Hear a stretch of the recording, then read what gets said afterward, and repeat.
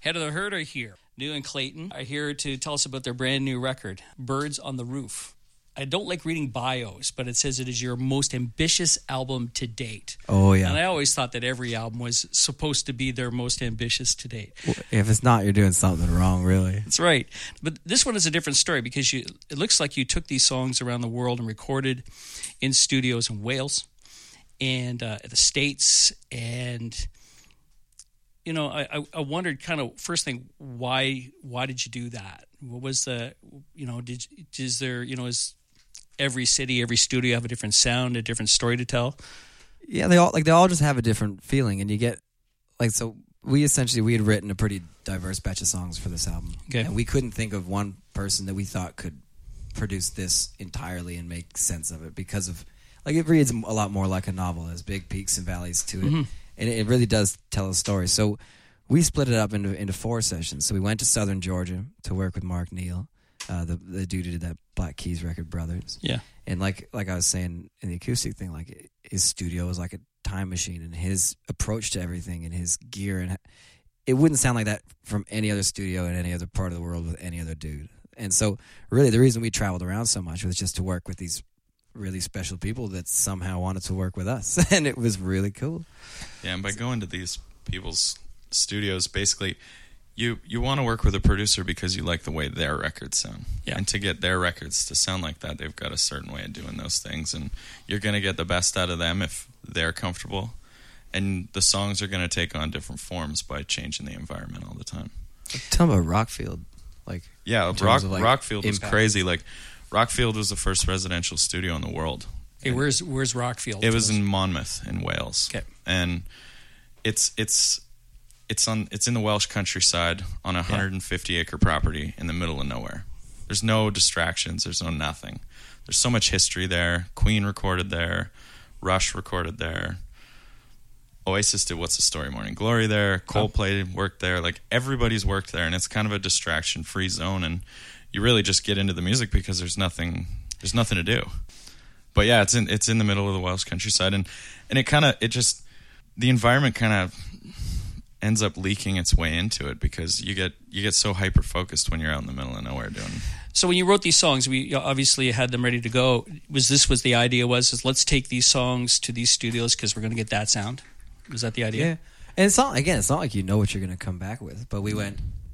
Here's these songs with this dude in this between these same 4 walls that these people recorded in, and let's see if we can't knock this out of the park. Was there any consideration or thought about that the record might sound like 4 different albums, or do you not really care at this point? Yeah, no, it definitely was on our mind, and we got the same guy to mix the whole record. So yeah. Ben Kaplan, who actually produced a couple songs as well. Sure. He had the hardest job of anybody. We're like, we really want this to really tell a story. I want this to. I don't want anyone to think that we just wrote the same song 12 times, or that because by this time tomorrow had success that we wanted to redo that. Yeah. Because we really, that was not the goal here. So we took a huge risk in doing it this way, and we spent a lot of our own money to make this thing happen. And yeah. And once we got Benny to mix the whole thing, I listened back and I thought, no, this wasn't delusional. This actually is quite a beautiful, diverse record. And diverse might not be the right word because it's cohesive. It's just hard to describe. Yeah, and there are artists that kind of inspire us in making records like that. Like you listen to Jack White's records, and there'll be a song like Love Interruption, but then there'll be 16 saltines. Yeah. There's a song like Lazaretto, and then, there'll be a ballad.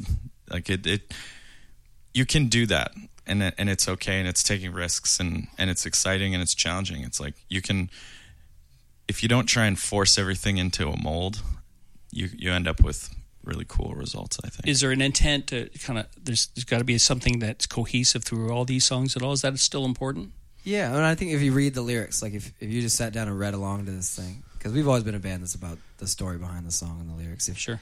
If you read along to it, you'll know what we're about.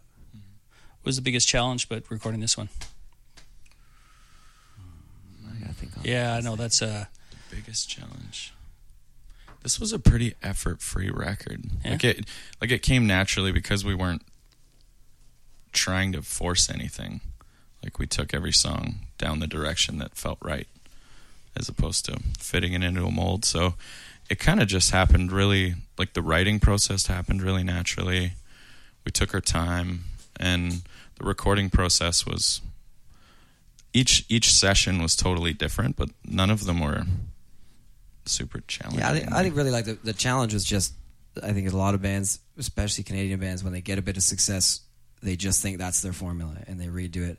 And so we had people telling us to do that, and we did the complete opposite. So we had to walk off a cliff that we built and spent our money to make, and be like, we're going to do this in a super difficult, expensive, and amazing way, and I'll see you in 6 months, and I'll tell you if it was a good idea. Wow. So you took some real chances with this record by like, changing it up, right? Yeah. Like, again, and it's the not easiest like thing to do would have been Right by This Time Tomorrow 12 more times and hope that people care about it, and but we already did that. And it's not like, it still sounds like us. We're always going to sound like us. Yeah, you are. There's going to be guitars. Newman's going to be singing over top.